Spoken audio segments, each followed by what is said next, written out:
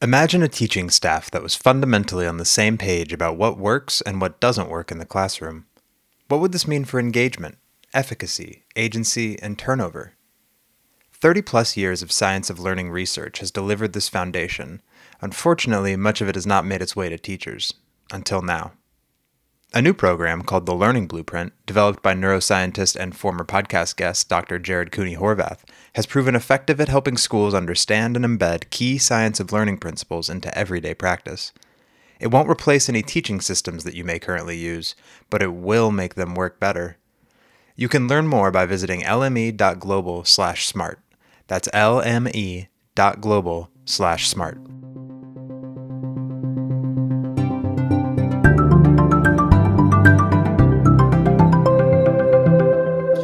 Alex, what is inclusive change making? So when I think about the different identities that we all have, so many of them are inherently exclusive. You're either an educator or you're not. You're an entrepreneur or you're not. You're an artist or you're not. And I think there's an opportunity to think about an identity that unites all of us. And that's where I think change making comes in. So I, of course, come from a background before I got in a classroom. I'm a social entrepreneur. I love social entrepreneurs. We see the world in such a unique way. But I also recognize that not all of us can nor should be social entrepreneurs. So as I've sort of worked throughout my career, I've realized that there are so many ways that each of us can lead positive change. But we don't need to be defined by our specific identity, by our specific career, our occupation. And so instead, I've found this term, which I think is really resonating, which is this idea of being a change maker. So different organizations, different folks may have their own way of defining it. I simply say a change maker is someone who leads positive change from wherever they are.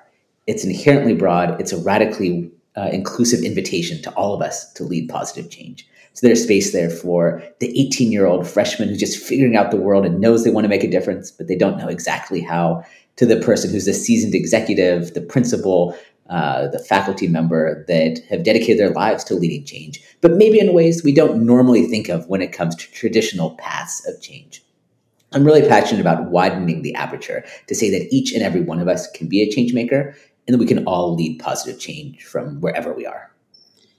You're listening to the Getting Smart podcast. I'm Tom Van Erck, and today I'm joined by Alex Budek. He's a lecturer at UC Berkeley, and he has a beautiful new book out called Becoming a Changemaker, an actionable, inclusive guide to leading positive change at any level. Alex, it's really great to have you on the podcast.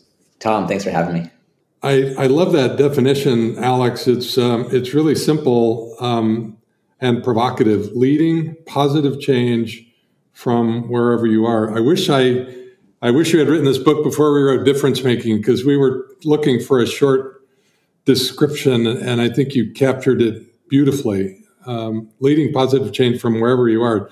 You're implying that anyone can and should be a change maker, right?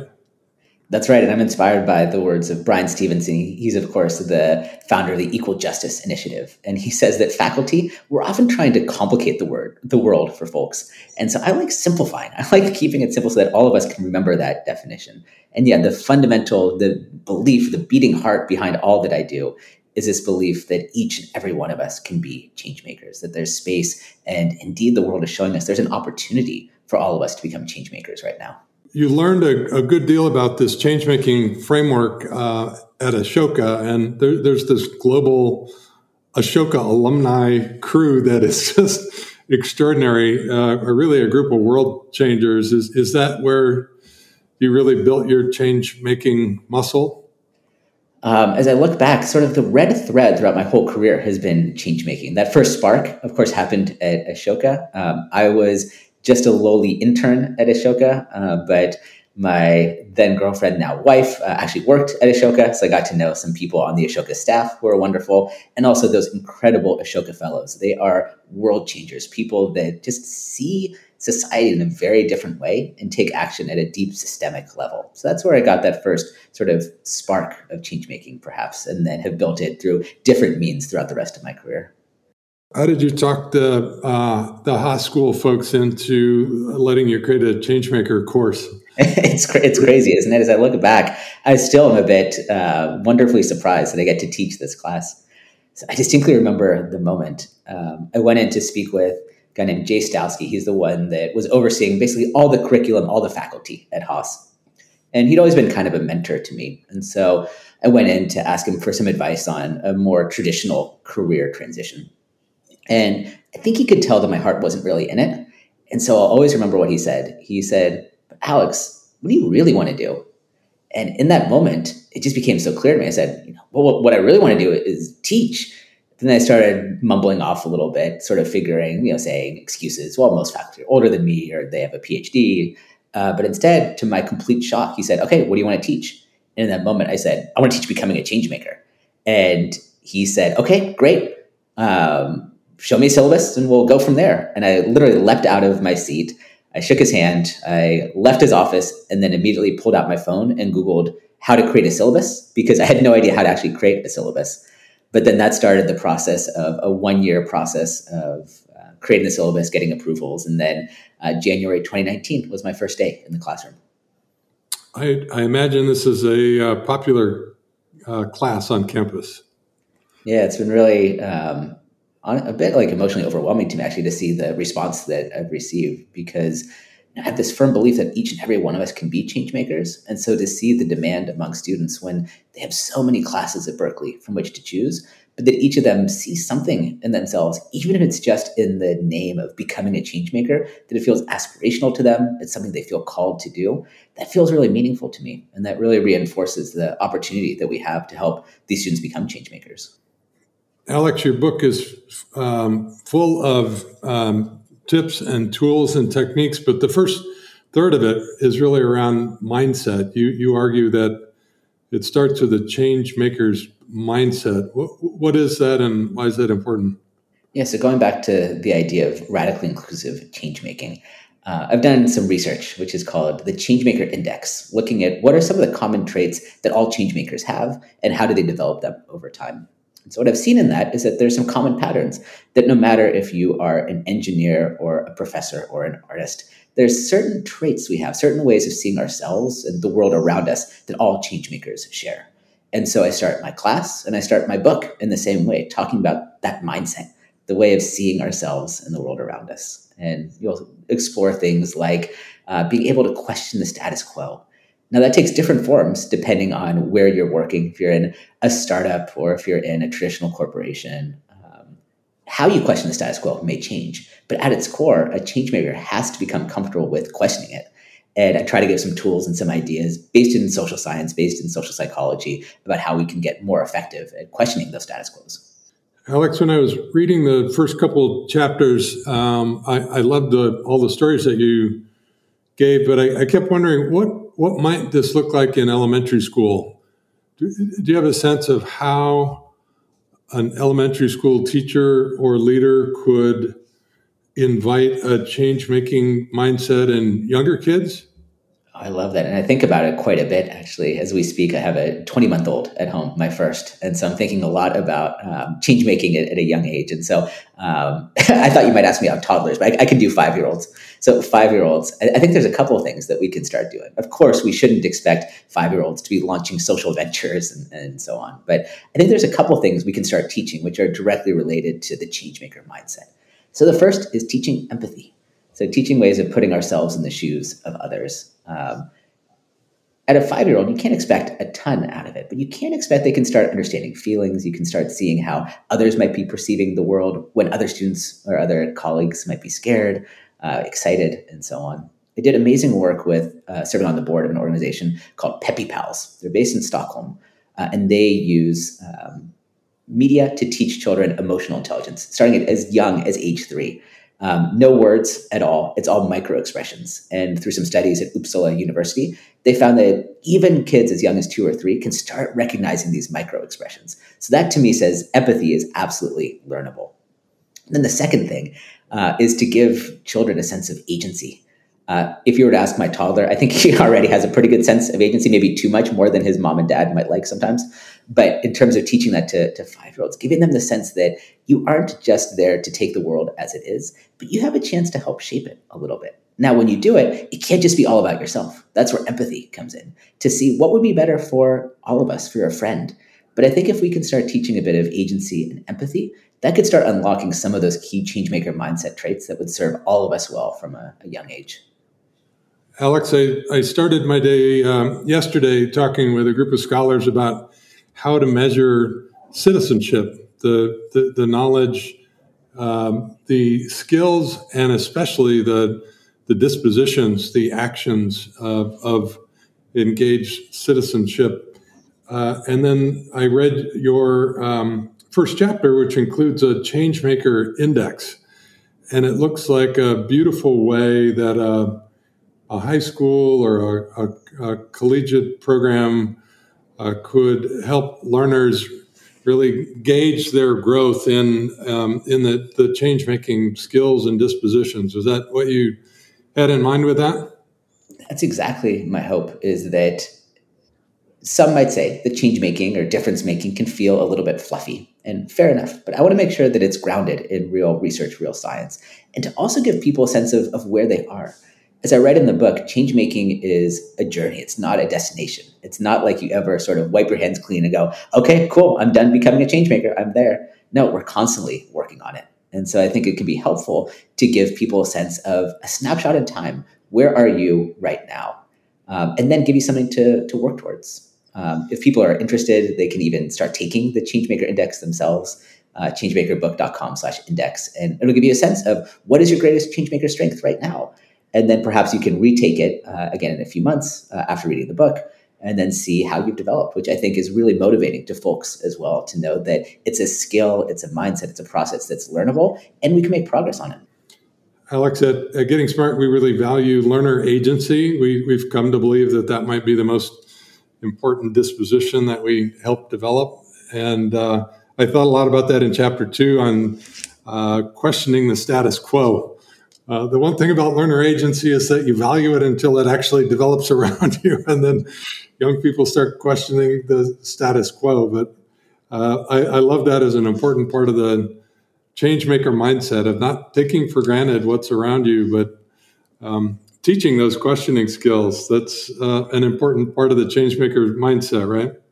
Oh, it absolutely is. And alongside that, as a teacher, as an educator, you have to have the humility to let people question things around you. And so I actually love that. One of the things that I always encourage my students to do is on every single assignment that they have, they can propose an alternate means of proving the same learning to me that they want. So for instance, instead of writing a final paper, I give them the option, if they want to, they can write a children's fairy tale about what change making means. And I like that because it gives them a little bit more agency, a little bit more creativity. And even though it sounds like it's more fun, honestly, I think it's harder. It's harder because you have to simplify things. You have to put it into understandable terms, to build a story, to build a narrative around it. And it's more fun. It's questioning the status quo, but I think it also generates greater learning. And when students tend to choose that assignment or question the status quo with other assignments, they usually have greater buy-in, which I love to see as an educator. Alex, I don't think you used this term paradox, but I felt the paradox of being a changemaker because it does require this sense of agency, the confidence of knowing how and where to act on the world, but it also requires a sense of humility. You talk a lot about this in chapter 3, confidence without attitude, right? Of being able to take action with a sense of humility. I appreciate that. Is that a bit of a paradox? Confidence with humility?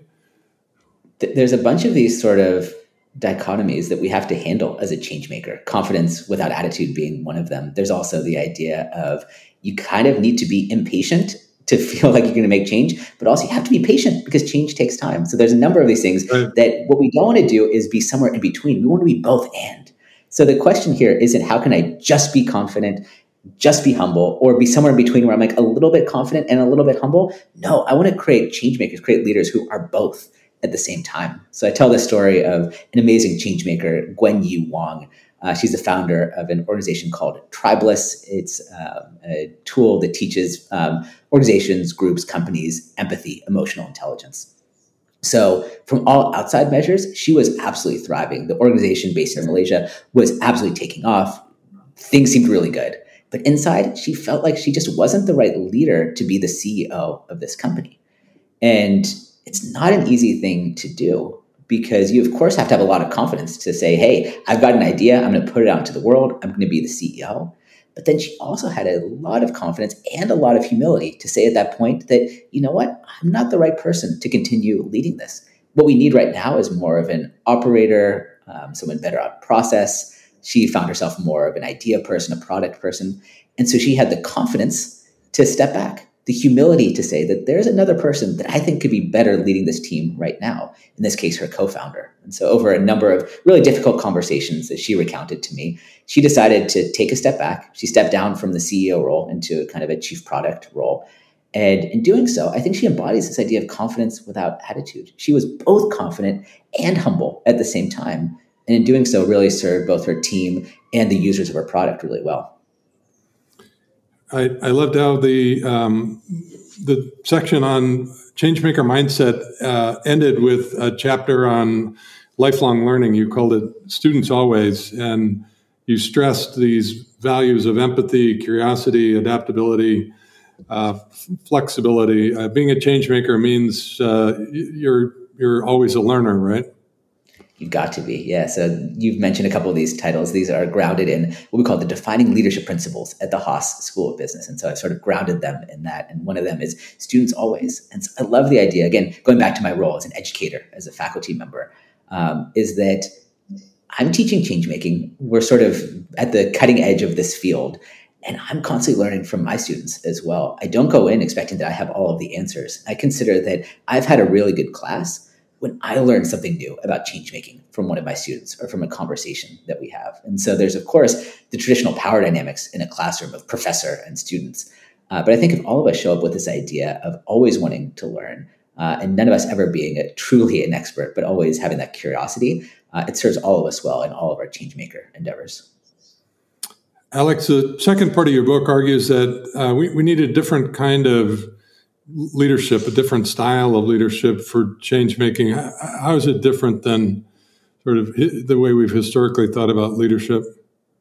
I spent a lot of time reading a lot of leadership books. And I think what we see is that a lot of the models are based on a world that's rapidly disappearing.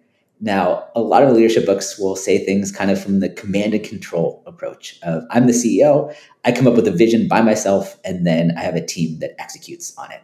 Now, we can debate whether that was ever an effective leadership strategy, but that certainly was the common strategy one would learn if you're doing an MBA in years past. But if we look at all the trends shaping the world today, that approach no longer works. From flatter hierarchies, more globally dispersed organizations, people working from home, working remotely, people that aren't in the same office, those traditional models no longer work. At the same time, the rise of the internet and other collaborative technologies mean that the way you get things done has also totally changed. So we need to raise up approaches to leadership that value collaboration, working through and with others. We need to raise up the idea of network-based leadership, where it's not up to any one of us to do everything, to get rid of this concept we sometimes call hero-preneurship. Instead saying, what's the role I could play to move us collectively forward? As you mentioned in your previous question, it takes a bit of humility to say, look, it isn't all about me. But if we start thinking about what can we do as a team and how can I help to galvanize that, it's a different approach to leadership, but I think it's one that really fits our world today. Alex, the third section of your book is on action, and early in that section in chapter 9, you introduced this formula. It's mindset plus leadership times action equals impact. Maybe you could talk us through that formula. Yeah, and of course I joke in the book that I hope that none of my grad school professors that taught me econometrics are ever reading this, because they would say, Alex, he should not be teaching any math in his book. So this is the one and only equation in the book. But exactly what you said. So it's your impact as a change maker is equal to your mindset plus your leadership. So what we've talked about so far, it's your ability to question the status quo, it's to be empathetic, plus your leadership skills. How can you galvanize others towards a shared vision? How can you influence without authority? That's the sum right there. And then you multiply that by your action. And so it doesn't take a mathematician or even someone with my math skills to know that if you multiply a number by 0, the result is 0. Even a really big number, even 1 million by 0 is still 0. And so that reminds us that it's not change thinking, it's change making. That if you just sit on having your mindset, just sit on this leadership, but you never take action, you can never have impact. So your action then is a multiplier force that allows you to catalyze the impact in the world. Alex, I'd love to try to spend a few minutes imagining with you what a high school and what a collegiate program of change making might look like. I think most of the examples that you and I know of, change making is added. It might be an after school program, or it might be like your class, one class added to a traditional curriculum. But if we really took this idea seriously and said, our job is to equip change makers, what might a high school course of study, what might a high school experience actually look like? It's so fun and so important to be reimagining, because if we think about what are the skills people need when they leave high school, of course you have to know math, you have to know English, you have to know social sciences, but it's a lot of these changemaker skills which will define someone's success. So I think I would start by saying, how can we integrate this into everything that we do? I often like teaching in my class about like different lenses that we may use when we think about impact. So I teach about how to use a diversity, equity, inclusion lens, maybe a lens of the sustainable development goals. And so we sort of overlay these on everything that we do. I think there's an opportunity to similarly use a changemaker lens. So not just have students work as individual contributors, but perhaps almost everything is done as a group. Because when you're in the quote real world, you're very rarely working on something completely by yourself. But often I find that students graduate from a school like Berkeley and they're ready to do solo multiple choice tests, but not necessarily to work on a team to solve a coding problem. So I think there's a lot more collaboration that we could be doing, and then so much more experiential learning. I'm a big believer in, again, what Brian Stevenson says of getting closer to rather than further from the issues we want to solve. And so losing some empathy, getting out of the classroom, applying things, doing our own learning. Just as an example, in my class, we talk a lot about failure. And so failure is, of course, easy to intellectualize, to say, okay, if I'm going to lead change, I've got to learn to fail. But it's a very different thing when you're forced to actually go do it. So after we spend a couple of hours talking about failure, giving research and some case studies, then I simply flash 2 words on a screen: go fail. And my students look at me and they, I think at first think I'm kidding. But then they realize, nope, this guy's serious. The next slide pops up and I say, okay, you have 15 minutes. You have to go leave the classroom and you have to go ask for something and get rejected. And you can't come back until you've gotten rejected. And at the front of the classroom, I start seeing them respond somatically. I see them starting to sweat a little bit, turning red, to giggle nervously. But I go, okay, clock is ticking. And of course, when I teach, I'm a big believer in creating psychological safety. So I want everyone to feel totally safe, but just a little uncomfortable, just a little outside of their comfort zone. So I say, of course, if you're feeling scared, I'll stick around at the front of the room. I'll help you. I'll coach you. I'll mentor you on this. But really, you've got to go out. You've got to ask for something. So students leave the classroom and they are like nervously shuffling out. But then 10 minutes later, they come back and the energy level is just off the charts. They are so excited when they come back because they've gone out and they've failed and they've learned an important lesson about failure.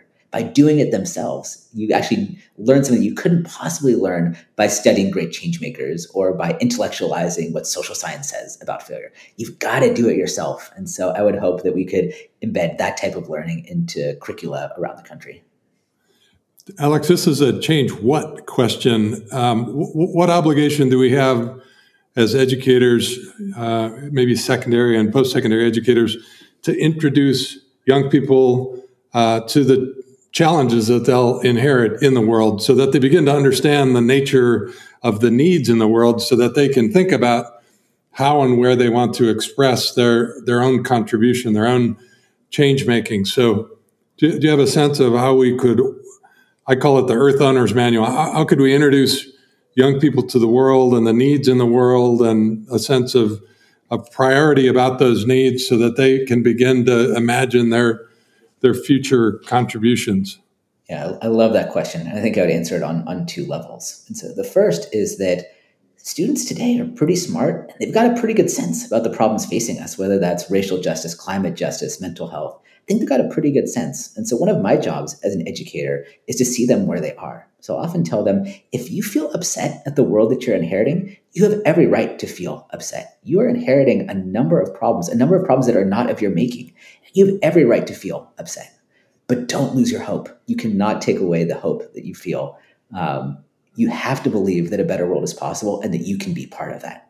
So I think let's trust them that they have a sense of what those problems are. And part of our job is to shift their mindset from sort of, this is something done to me, to like, you have every reason to be upset, but still take action nonetheless, have that agency. But then the second thing is to encourage them to take a broad-based curiosity approach to their education. As I look back on my own education at UCLA, I just let my curiosity guide me. I ended up doing a double major and a minor, mostly because I found so many things eminently fascinating. There were so many classes that I wanted to take. And it wasn't immediately clear in that moment how a class on, let's say, the geography of Brazil would pay off as a future changemaker. But I'm so glad that I took classes like that, because those interconnections, that ways of thinking, the rigorous analysis, or just having your mind open to different ways of thinking, different tools, are so valuable. So I think I would encourage them to stay hopeful despite the problems, and then to lean into curiosity to explore a number of different disciplines. Do you find frameworks like the UN Sustainable Development Goals, is that a useful summary of needs in the world? I really like it. I use it in my classes, mostly as a way to help anchor people that have never really thought about it before. So if you kind of want to have an impact, you kind of want to make change, and you just don't know where to get started, I find a lot of my students can feel kind of paralyzed by the scale of challenges. They've thought about it, but just having a framework where they can go, okay, look, I can go through this. Okay, gender inequality, that really resonates with me. Let me go a little bit deeper into that. That can be almost like a sense of like a permission slip to them to be like, okay, this is something worth solving. They know it inherently, and it gives them a chance to move forward. I like to broaden beyond that. I don't think it's completely comprehensive, but I think it's a great place to start, especially for someone that just wants to make an impact and needs a little bit of a little guidance along the way. I love that, Alex. As we close, I want to point folks to other useful resources. You also started a site called startsomegood.com. What is that, and what could people find there? That was the beginning of my journey as a social entrepreneur. So I co-founded this site called startsomegood.com, which is based on the belief that there are changemakers all around the world, but just too many barriers getting in the way. And so we focused on financial capital. We said no one knows better what a community needs than the community itself. So instead of someone sitting in a room approving a bunch of grants, let's make the funding for social ventures community-based. So it's a crowdfunding site for social impact all around the world. We don't ask what type of form are you. We just say, what's the good you want to start, and how can we help you? How about a tip and a shout out, sort of a tip for an aspiring change maker, like where to start, and maybe you can add if there's one or two people that have inspired you on this journey. We'd love to have you share those resources too. I love that. So here's the first tip, and it sounds a bit meta, but give yourself permission. So many of us are waiting for someone else to say, okay, Tom, you can go be a change maker. No one's ever going to give you that permission, besides maybe me in the book. Give yourself that permission. That's the first thing that unlocks it. The world needs you to be a change maker. You can be a change maker. So my tip is, right now, in this moment, give yourself that permission. Then in terms of change makers who inspire me, I have so many. I'm so fortunate to spend my days surrounded by wonderful change makers. But I guess two that come to mind who really inspire me. So one is Dr. Nadine Burke Harris. She's the first ever Surgeon General of the state of California. And she has had her impact as a medical doctor, as a social entrepreneur, and then she's raised up this idea of something called ACEs, Adverse Childhood Experiences. Based on this research, she's then made it her life's mission to embed this concept of ACEs, the belief being that the more that children experience an adverse childhood experience, the worse off many of their health outcomes later on will be. And so she's integrated that into all kinds of systems, including now as Surgeon General of California, into our public health systems, partnerships with UCSF, education systems, and so on. So I think she's amazing because she had an impact on individuals as a medical doctor. That's a great way to be a change maker, but then also scaled it throughout all kinds of systems in the public sector. The other change maker whom I really love is Sam McCracken. He's a general manager at Nike. He's a member of the Sioux tribe, and he created something called the N7 shoe line. So what I love about his story is he combined both his own lived experience as a member of the Sioux tribe, growing up as a child in a community that often lacked access to sport and recreational facilities, but also understood how Nike worked.